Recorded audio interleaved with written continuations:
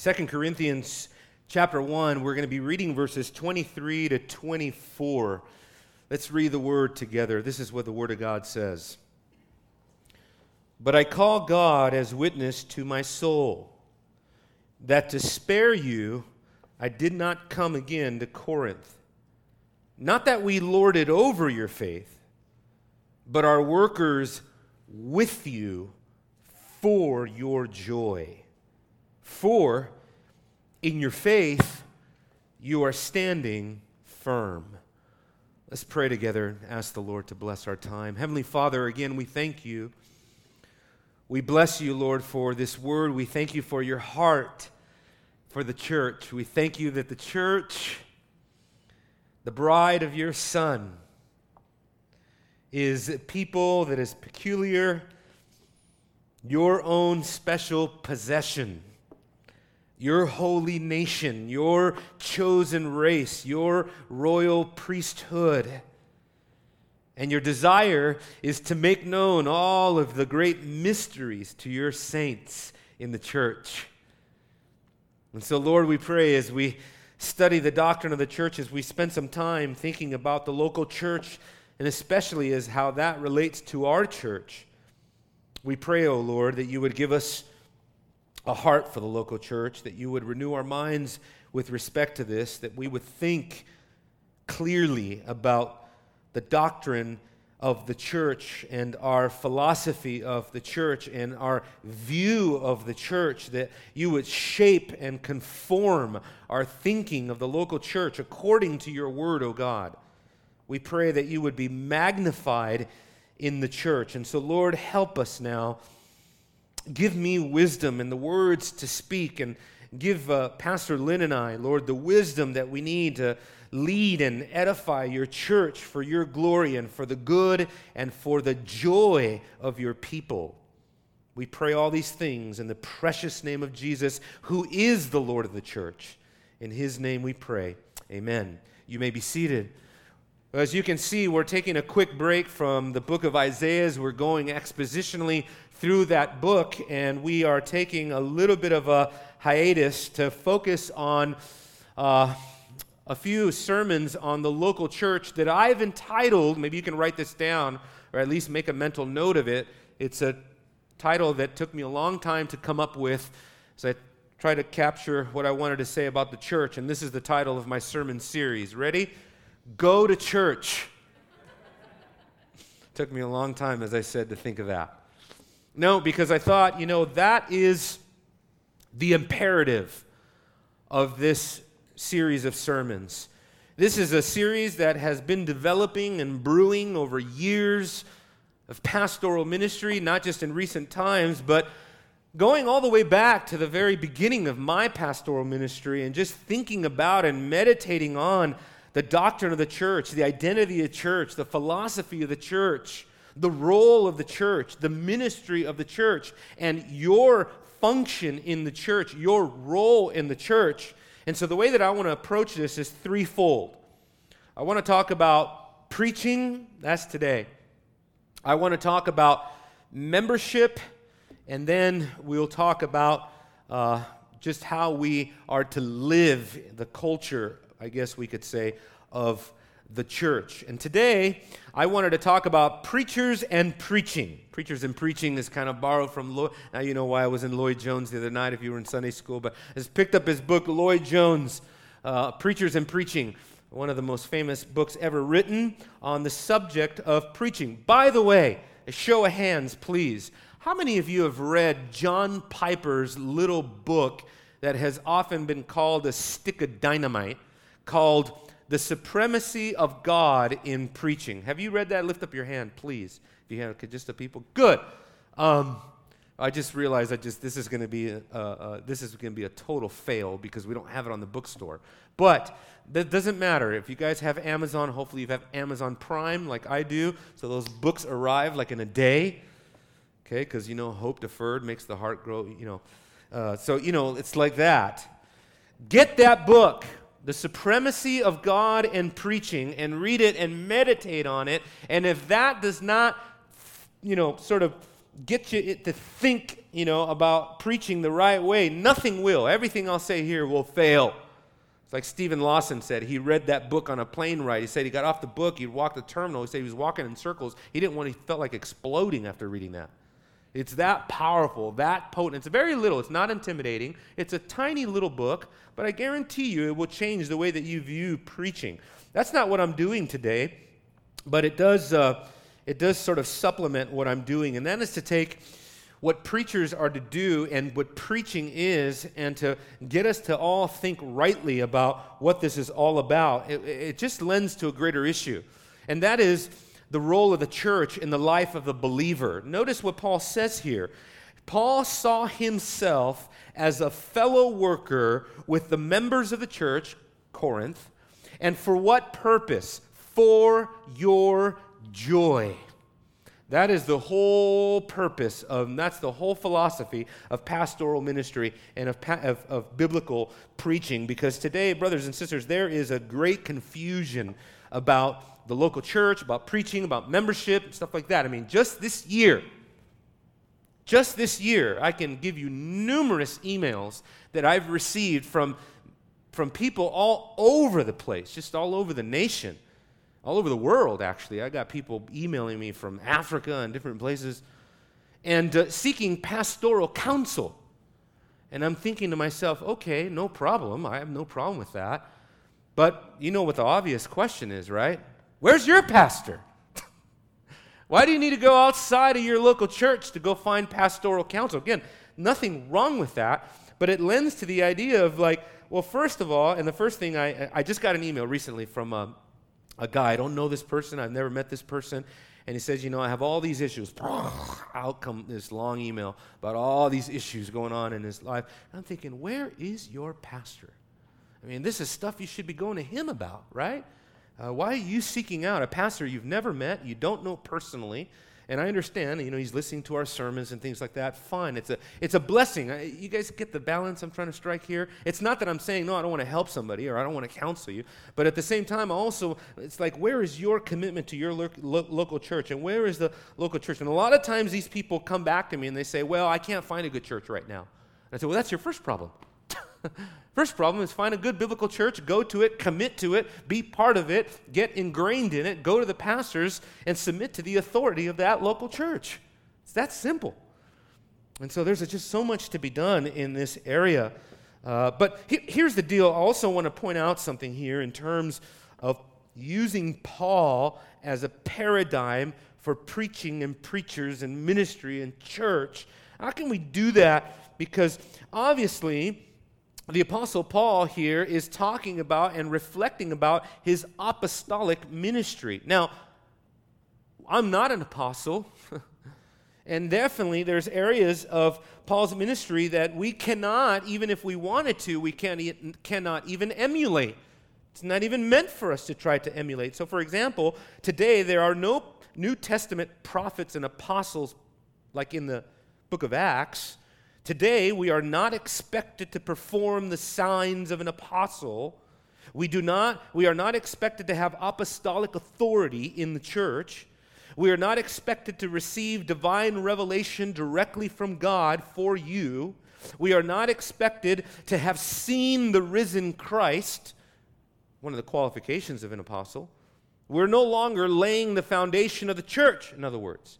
But now we are building on that foundation, and we are propagating and we are promoting this apostolic philosophy of church. And that's found in 2 Timothy chapter 2, verse 2, where the Apostle Paul tells his young protege pastor, Timothy, tells him, Timothy, the things that you've heard from me and seen from me, and among many witnesses, these things commit to other faithful men who will in turn commit it to others. There you go. There's the principle of duplication. That's how we go from the apostle to an apostolic emissary like Timothy, and then by way of extension to other elders, other pastors. So it's laying down these pastoral principles for having a biblical church.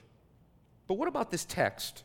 What about this passage right here to help us to understand? Because the whole burden of my sermon today is this: how you view the pastoral ministry, and particularly how you view and how you interact with preaching.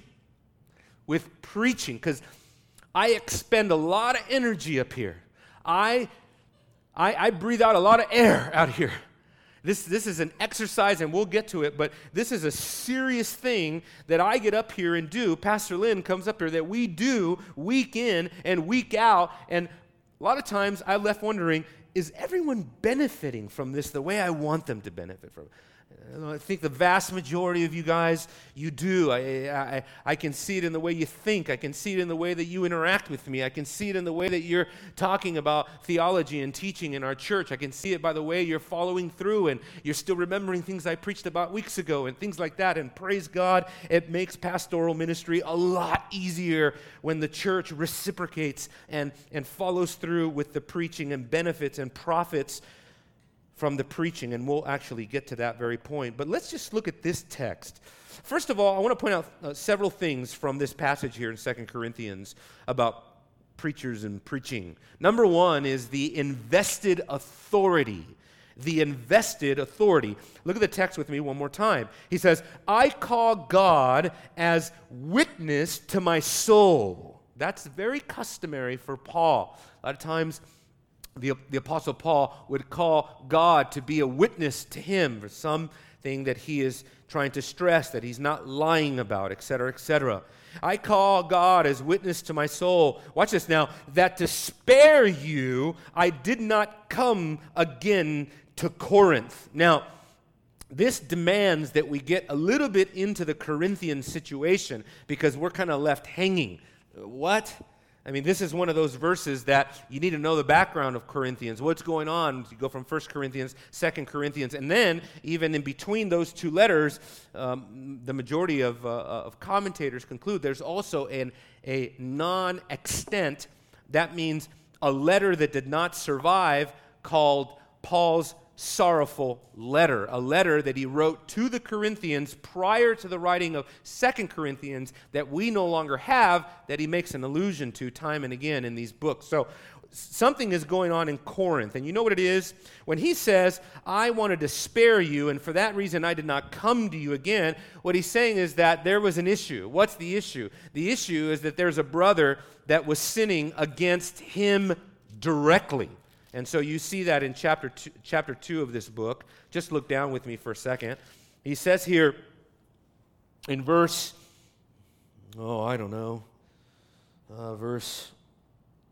5, but if anyone has caused sorrow, he has caused sorrow, not to me. So there's that one individual causing sorrow. Really, Paul is saying it's not really. I'm not really the true victim here. In some degree, in order not to say too much, to all of you. And so this division that arose between Paul and this person, actually, Paul sees the big picture. This will have a negative effect on the body.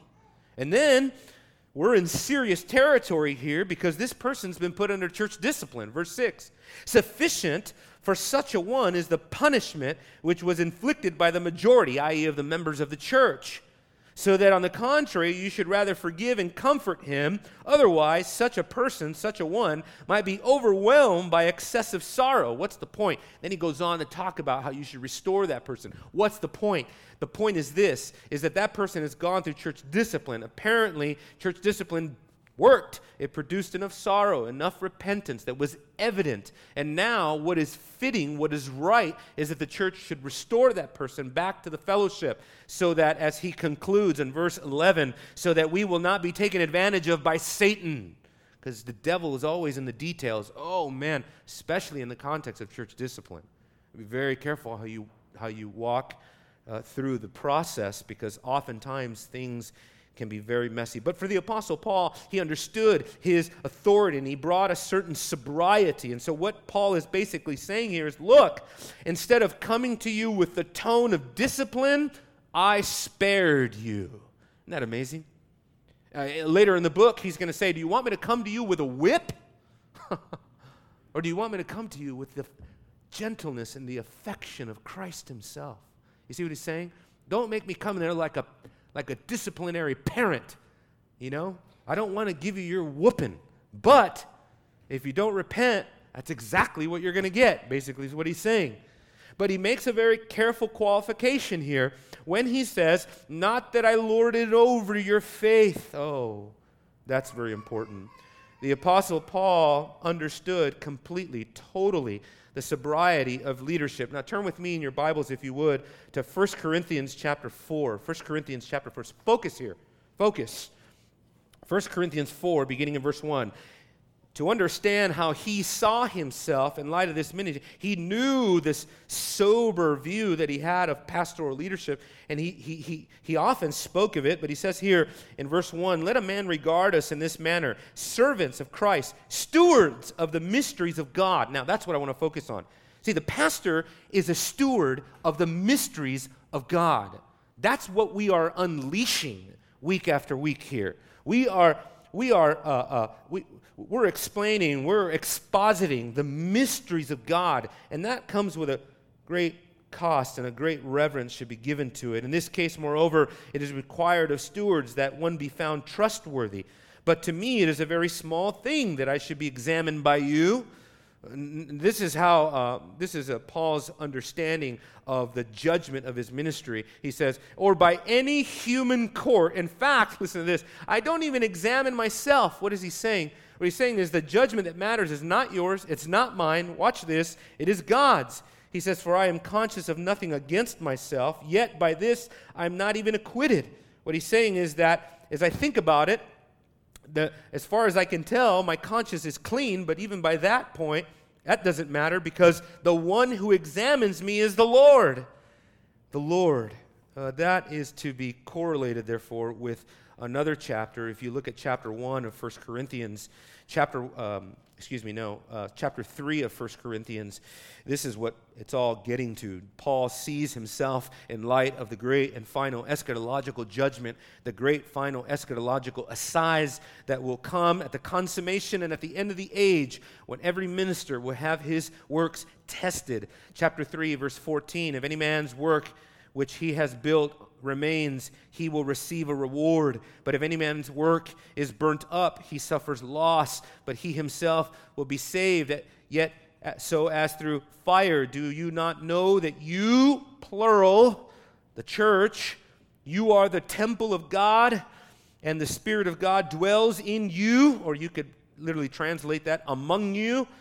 If any man destroys the temple of God, i.e. through false preaching, false teaching, false doctrine, false ministry. If anyone destroys, tears down the temple of God, the church, God will destroy him. Wow. Wow. Be careful, you preachers on TV that I watch that are teaching all kinds of craziness, tearing down the church. Everywhere you go, there's havoc everywhere. You seen the American gospel? I mean, havoc everywhere. For the temple of God is holy, and that is what you are. I mean, I can go on and on and on talking about Paul's view of pastoral ministry, the severity, the sobriety of it all. But he makes this careful qualification when he says all of that authority, all of that sobriety, all of that invested authority in the leadership of the church is not for the purpose of lording it over you. He says, not that we lord it over your faith. And so there's a careful balance here.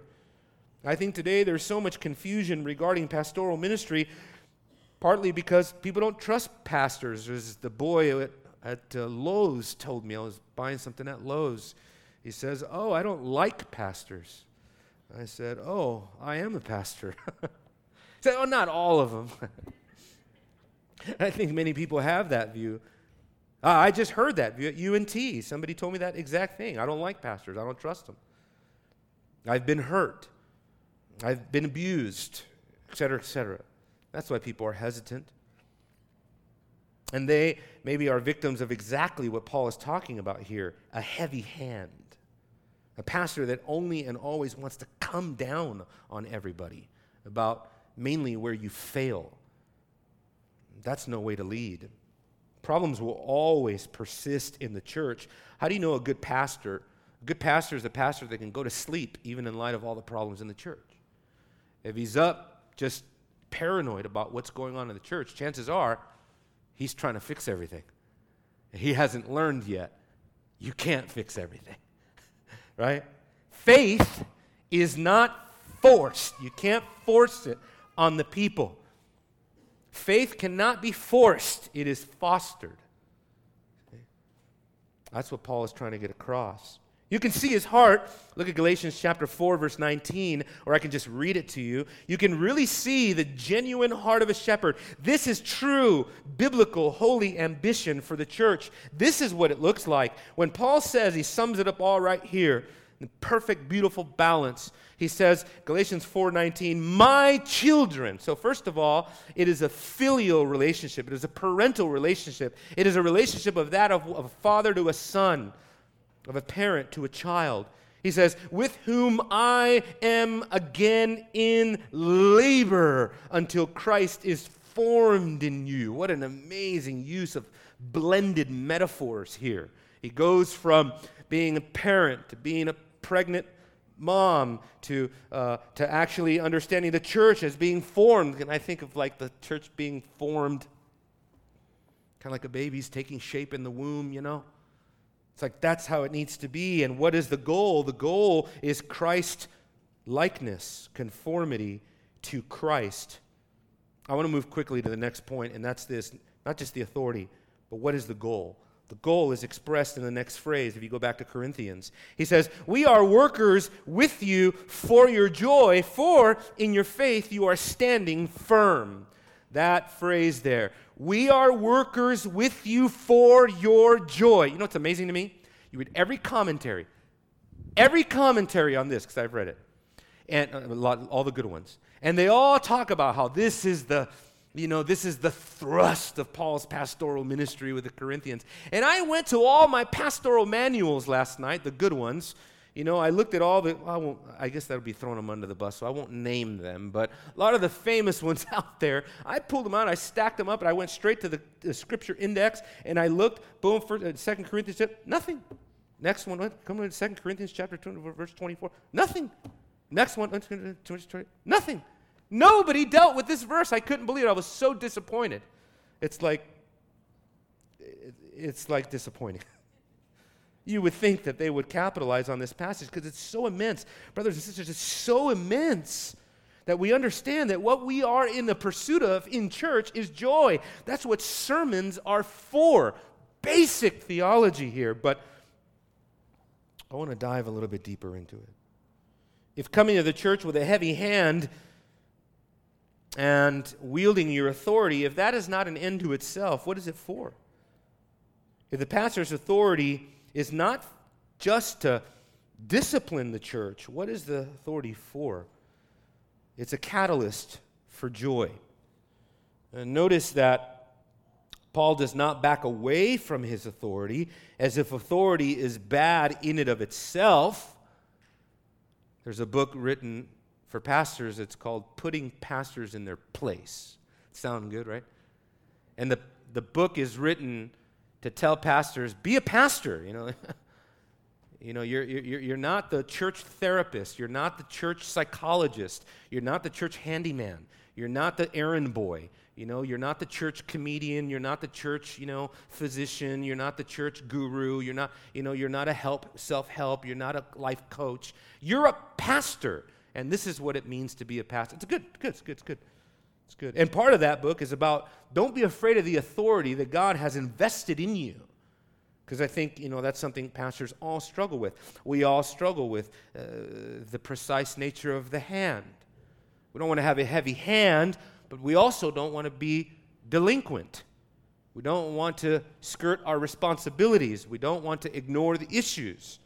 You see? Now turn with me in your Bibles, because how do we arrive at this? How do we get to joy? Colossians chapter 1, verse 25. Thankfully, the Apostle Paul gives us another text on this so that we can understand the nuts and bolts of all of this and where he's going. Colossians chapter 1, beginning in verse 25. We'll read all the way down to verse 29 as you can see the text there before you, what it is, because this is really his paradigm for preaching. This is maybe the most important text in all of Pauline theology on how to be a preacher, pastor, teacher, expositor. Beginning in verse 25, of this church I was made a minister according to the stewardship of God bestowed on me. Watch this now. For your benefit. In other words, we have to establish a link between 2 Cor and Colossians. What's the link? It's this right here. It's this phrase, this prepositional phrase, for your benefit. Is that what it says? For your benefit, yeah. Literally, eis humas, literally means for you all, because it's plural. For all of you. And that's what's involved here. This prepositional phrase, it gives the advantage to the church, so that I might fully carry out the preaching of the Word of God. Wow! What will benefit you? Having received a ministry, God called you to the ministry. God endowed you with the ministry. God gave you the gift to preach, to teach, whatever, to lead, all of that. What's it all for? It's so that you would benefit. How are you going to do that? By the fullness of the Word of God. Now, I want you to understand something here. This word here where it says that I might fully carry out the preaching of the Word of God. It's an interesting phrase in the Greek. Plerosai ton logon to theou. It's only one word, plerosai, and what translators have done there with that is they have supplied an interpretation like this: to carry out the preaching. Okay, to fulfill the preaching of the Word of God. That's fine. In the context, that's exactly what Paul is kind of getting at. That's what it's all about. It's about preaching the Word. And then when we ask, what is the substance of this? What is the essence of this? What is at the very heart of all of this? Because he doesn't just give us the act of preaching, he gives us the content of the preaching. And in giving us the content of the preaching, he gives us the substance, the center, the essence of it all, which is what? Christ. That is, what is he preaching the Word of God for? The mystery which has been hidden in the ages past, generations, and has now been manifested to his saints. And then parenthetical statement, to whom God willed, this is you guys, this is the saints, this is the church, ready? To whom God willed, so God willed to make known to you what is the riches of the glory of this mystery among the Gentiles, which is what? Christ in you, the hope of glory. Oh, so much here. And I had so much here, and by way of notes that I'd taken down, but basically what he's saying is that the essence of all of this, the center of it, is how the mystery, how the gospel of Jesus Christ, and listen to this now, the logic of union with Christ and how that was for ages past hidden, Old Testament, and in this age revealed, manifested, New Testament. And so how we go from an intertestamental gospel of Christ in his people is the substance, the essence, the heart of it all. That's why Paul can say in 1 Corinthians chapter 2, I determined to know nothing among you except Christ and him crucified. Because by preaching Christ and him crucified, he was preaching the very essence of the revelation of God.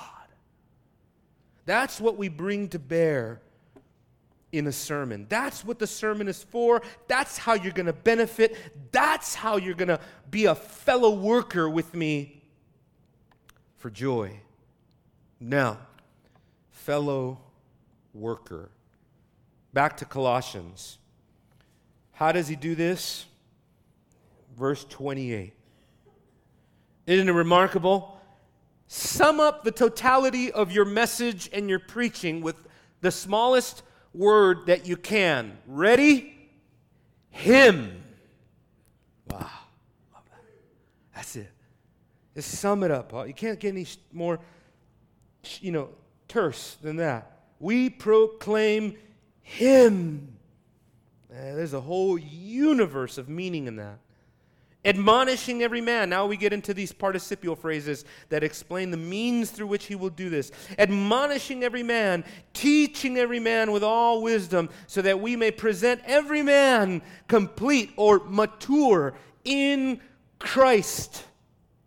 You know, brothers and sisters, you hear preachers say, the word joy is not bound to circumstance, right? It's not like the word happy.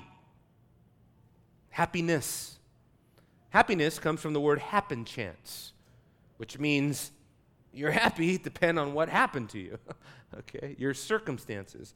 Joy is different. Joy is not rooted in circumstances, right? Then what is joy rooted in? And why do I bring that up? Because the process of becoming complete in Christ is often painful. It's often can make you very unhappy. You ever go through a trial? You ever go through a trial and go, man, this trial is making me so happy? You probably haven't said that, and for good reason, because you're suffering. You're suffering. You're going through tribulation. It's crushing, right? And so maturity to Christ is it's a matter of conformity. It's a matter of sanctification. It's a matter of being conformed into the image of Jesus Christ, and that is not an easy thing. It's not easy for me as the preacher. It's not easy for you as the member. And now I want to add another layer to this. Look at verse 29. For this purpose. For what purpose? For the purpose of presenting you complete in Christ. And I think that's an already not yet idea, meaning we are maturing now. That's a progressive dynamic. It's ongoing. I remember watching J.I. Packer, a recent interview that he did. The guy looks old as dirt now. God bless him for everything he ever wrote, except for a couple stuff with Catholics and whatever. Man, some of us, we just don't let that go. Some of you don't know what I'm talking about. But God bless J.I. Packer for all. He's helped me so tremendously through the years. And J.I. Packer, he's like in his 90s, and he's doing this interview, and he's sitting there. It's just this old man, and he says, what has amazed me is the older I've gotten, the closer I've gotten to my end, the more aware of how wicked I still am. I'm thinking, oh, great. What we have to look forward to. So Paul says, for this purpose I labor, striving according to his power, which mightily works within me. That, brothers and sisters, is so wonderful. Don't assume power mightily working within him is a supernatural dynamic. Matter of fact, I think it's not. I think it's not necessarily bound to some supernatural phenomenon in the life of Paul. I think it's very much in the mundane. I think it's the power, as he says elsewhere in the Corinthian letters, it's the power that is manifested primarily in his weakness. So when I am weak, beat down, struggling, in the dungeon, Rome, beat down, Caesarea, in a dungeon down there somewhere in the sewer of the jail. In that weakness, God's power is manifested through the Apostle Paul. Not just a supernatural, always a miraculous hilltop, mountaintop experience. No. It's in the trenches that Paul felt the power of God. But he also labored. You see that? For this purpose I labor. And then he uses this word here. Are you ready? I want to make a big deal out of this word here. He uses the word is striving, and the Greek word is agonizo, and agonizomai. He is striving within himself, right? And in the process of striving, there is an agony.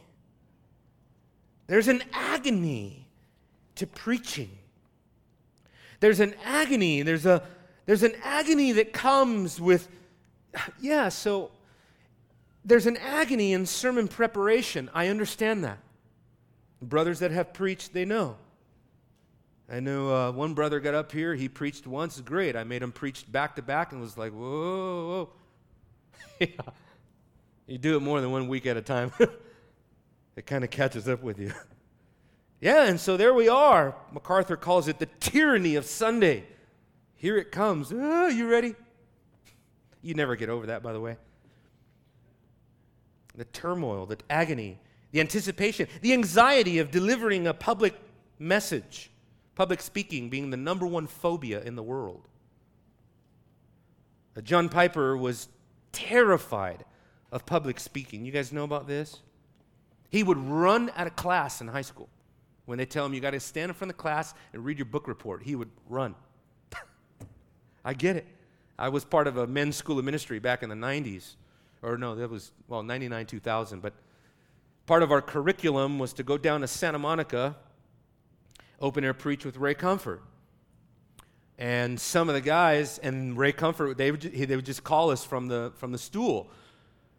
Okay, brother Josh, come on up here. Where's Josh? And we look over, he's running through the crowd. No joke.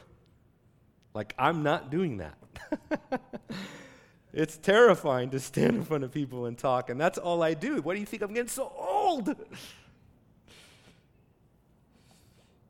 There's more than that.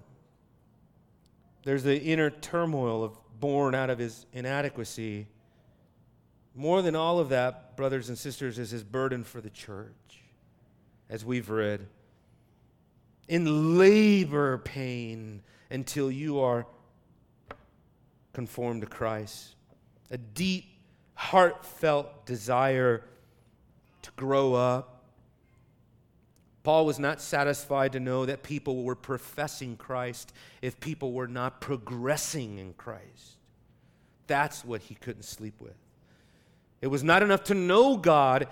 You had to grow in the knowledge of God, as Peter says.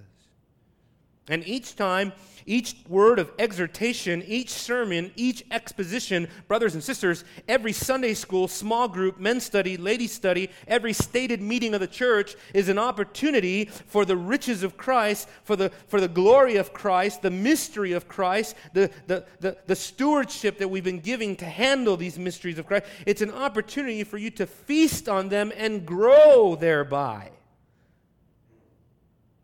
That's how God is going to present every man complete in Christ. So, that's my sermon. Hope you liked it. Last point. Ready? The last point, we go from the authority, and then we go to the goal of preaching, and then last of all is the ideal reality. The ideal reality is captured in the last phrase. For in your faith, so this is examination time, brothers and sisters. In your faith, should be asking yourself, do I in my faith, are you standing firm? See that? The circle is not complete. The joy is not complete. The ministry is not complete until you are standing firm in your faith.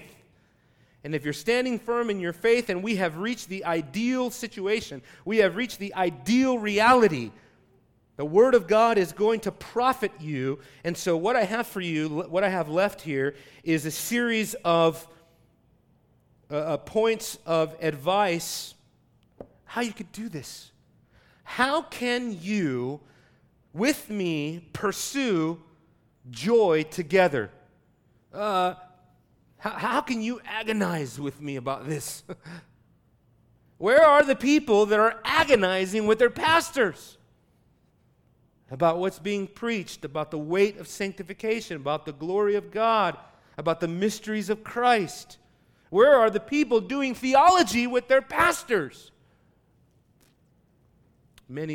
Praise God, my church is full of people doing that.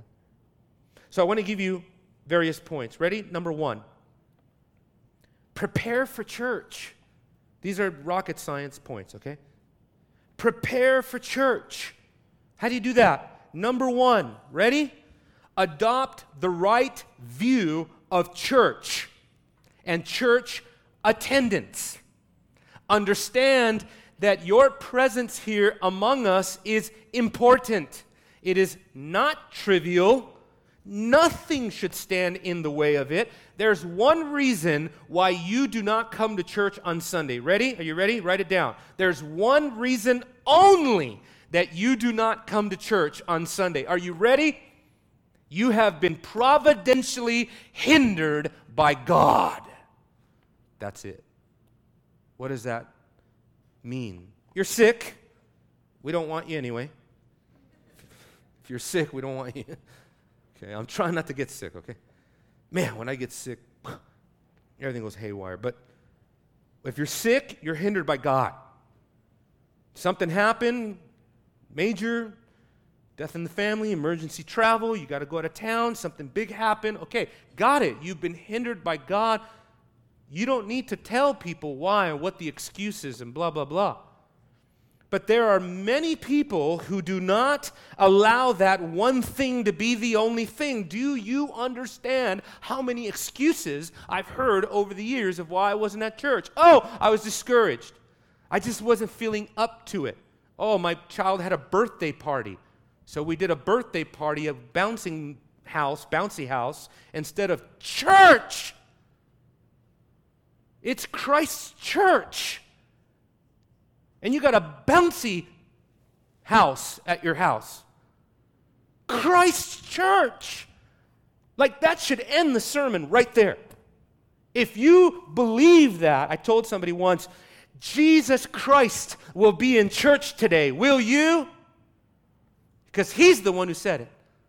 2 or 3 are gathered in the midst. There I am, right in the midst of them. When 2 or 3 are gathered in my name, I am in the midst of them. Do you believe that? Then what are we doing at home twiddling around? We can't have that. You know, brothers and sisters, I am not a Sabbatarian. I am not a Sabbatarian. My theology is non-Sabbatarian. But man, sometimes it's kind of like I'm not pre-trib either, but I wish I was. I wish that we're going to get whisked out of here before it all goes bad, right? I wish I could be where MacArthur's at. I can't. But I wish I could be Sabbatarian even. To lay on you the law, to say, you didn't go to church today, you Sabbath breaker. But I don't see that. I don't see that in the text. I don't see that being in harmony with the new covenant.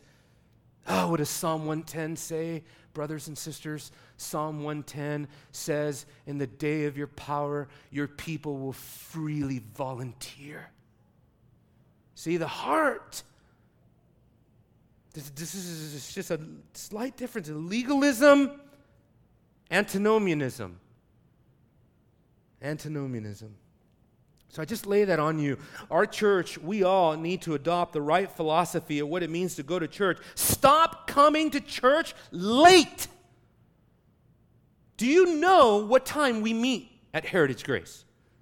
Do you know that when I got saved at 19 years old, I knew nothing about church? Just ask Keith and he'll tell you, my stepdad. All I heard was first service at Chuck Smith's church was at 7:45 in the morning, and I thought, oh, that's what all Christians do.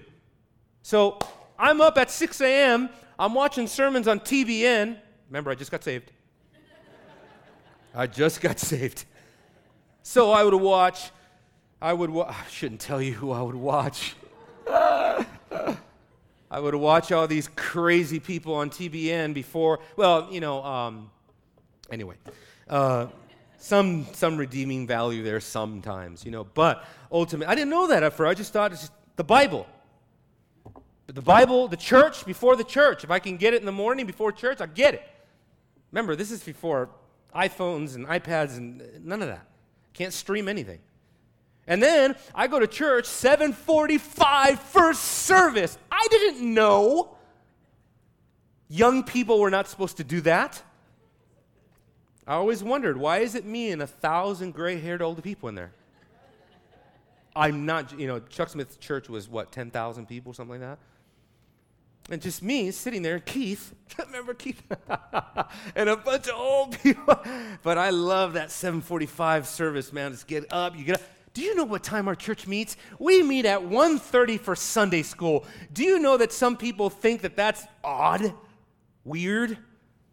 And you're still coming late. Shame on you. Like the Apostle Paul would say, brothers and sisters, in this I cannot praise you. I can't praise you in that. You're late to a church that starts at 1:30, 2:30. What's wrong with us? Stumbling in here 10 minutes late for worship, 10 minutes late for service? Impossible.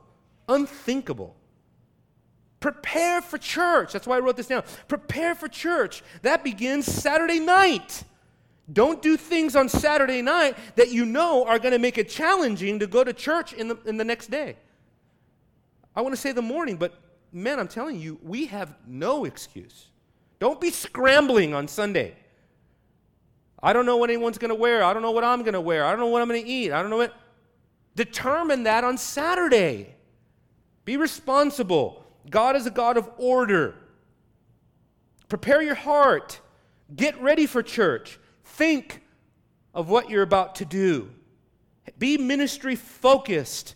Come with a prepared heart to give, to love, to be affectionate with the brethren, to pour yourself out, to be spent for the church.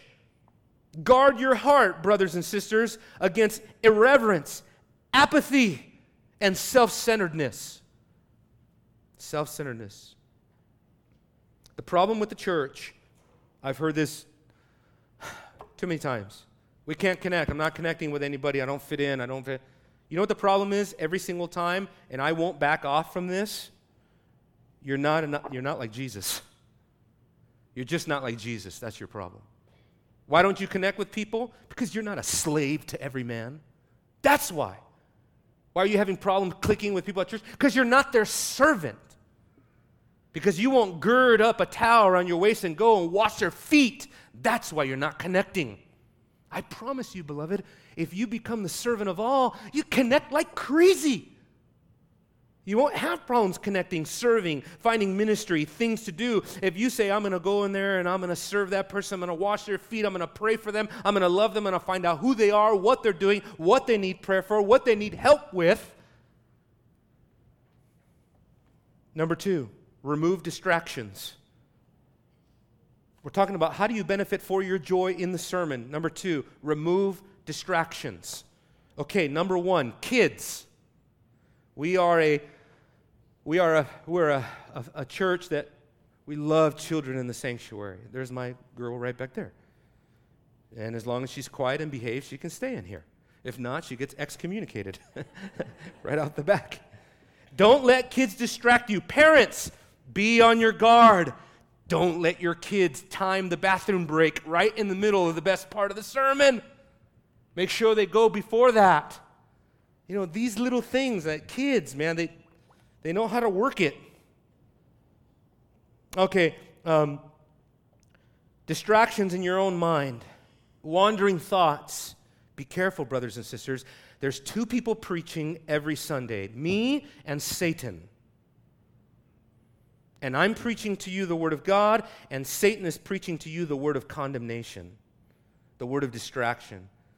Satan is telling you, you don't do that. You're not good enough. You shouldn't take the Lord's Supper. You don't deserve it. You're not here for that. You have no meaning. Nobody likes you. Nobody loves you. That word's not for you. The pastor thinks you're a joke. Huh? You ever heard that sermon before? 2 people preaching. Tune him out. Tune him out of your head. Break through. Listen to the word of God. Jesus said, be careful careful how you listen.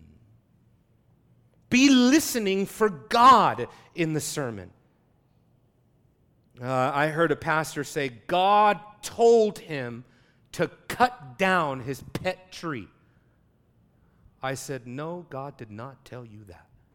That is a figment of your imagination, my friend. And we had this debate. Anyway, that's not the voice I'm talking about.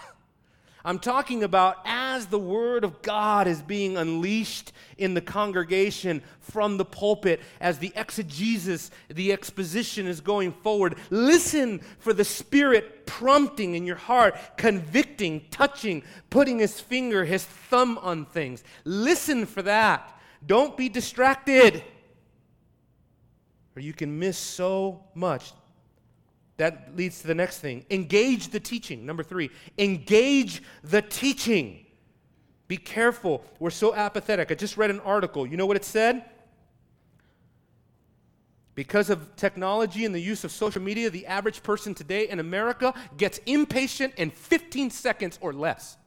Wow. You know, I do it. Go to the drive-thru. Come on, man.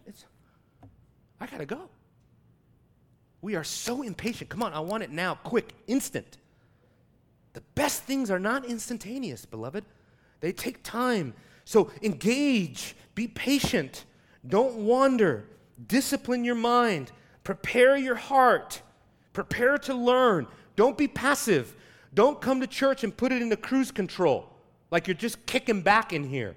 There should be a sense in which, remember, the pastor, all leading up to this moment, this pivotal, what I call monumental moment in the church, when the Word of God is about to be unleashed, this monumental moment, he has been agonizing the whole way there.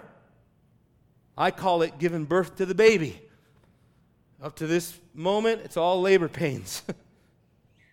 And I've seen pastors that have a hard time with preparation. It just eats them up. You know, worship's going on. They're over there fumbling their notes, you know. I understand. Join me in the agony. Did you go to church and learn today? Oh, to join the pastor in agonizing? Yes, because there's weight involved in what we do. Okay, I've got 15 different points. Last one, walk in obedience. All theology is for lifeology. I've never heard the word lifeology, just made it up, like it or not. I think it's better than orthopraxy. I wrote a book. The editor came back and said, you used a word that doesn't exist. Orthopraxy. I says, yes, it does. He says, I found it in a medical journal somewhere. The reformers used it to talk about practicing your orthodoxy. Put into practice. Recognize the grace of repentance, brothers and sisters, in your turning from sin. The sermons are not meant to condemn you. They are meant to awaken you. And the sweet path of repentance is the only thing we got. What else you got? But to humble your heart, repent, and turn. This is exactly what Jesus told the church to do. You remember? You grew cold. What's the answer? Therefore, repent and do the first things over again. So beautiful, so simple, and so potent, so powerful. Recognize that God does not call us to minimalistic Christianity, but to maximalistic Christianity. And I know that it doesn't always come with emotion, but I'm just saying, don't settle. You know where I get that from? There's exegetical backing to that statement. You know where it's from? It's when Paul says in Philippians, pursue the things that are excellent. Where he says, seek to excel more, Paul says. And so that means more means you cannot say enough. We got to pursue more, obey more, conform more, mortify more. Put complacency to death. Be careful that you do not become complacent in your Christianity. Oh God, may He awaken us the moment that we're becoming complacent. Church is ho-hum. This is what we do. This is how we do it. Is that you today? Don't be complacent. Put complacency to death. Be aware of it. And last of all, look for look for gospel empowerment when you apply the Word of God. Don't look for legalism. This is the danger of a list, as I'm giving you a list. But this is the danger of, I just do X, Y, and Z. No, be driven by the gospel. Learn to think in the logic of the gospel, what the gospel says to do, how the gospel says to handle things. That's the only way we make it in any area of our life. Amen?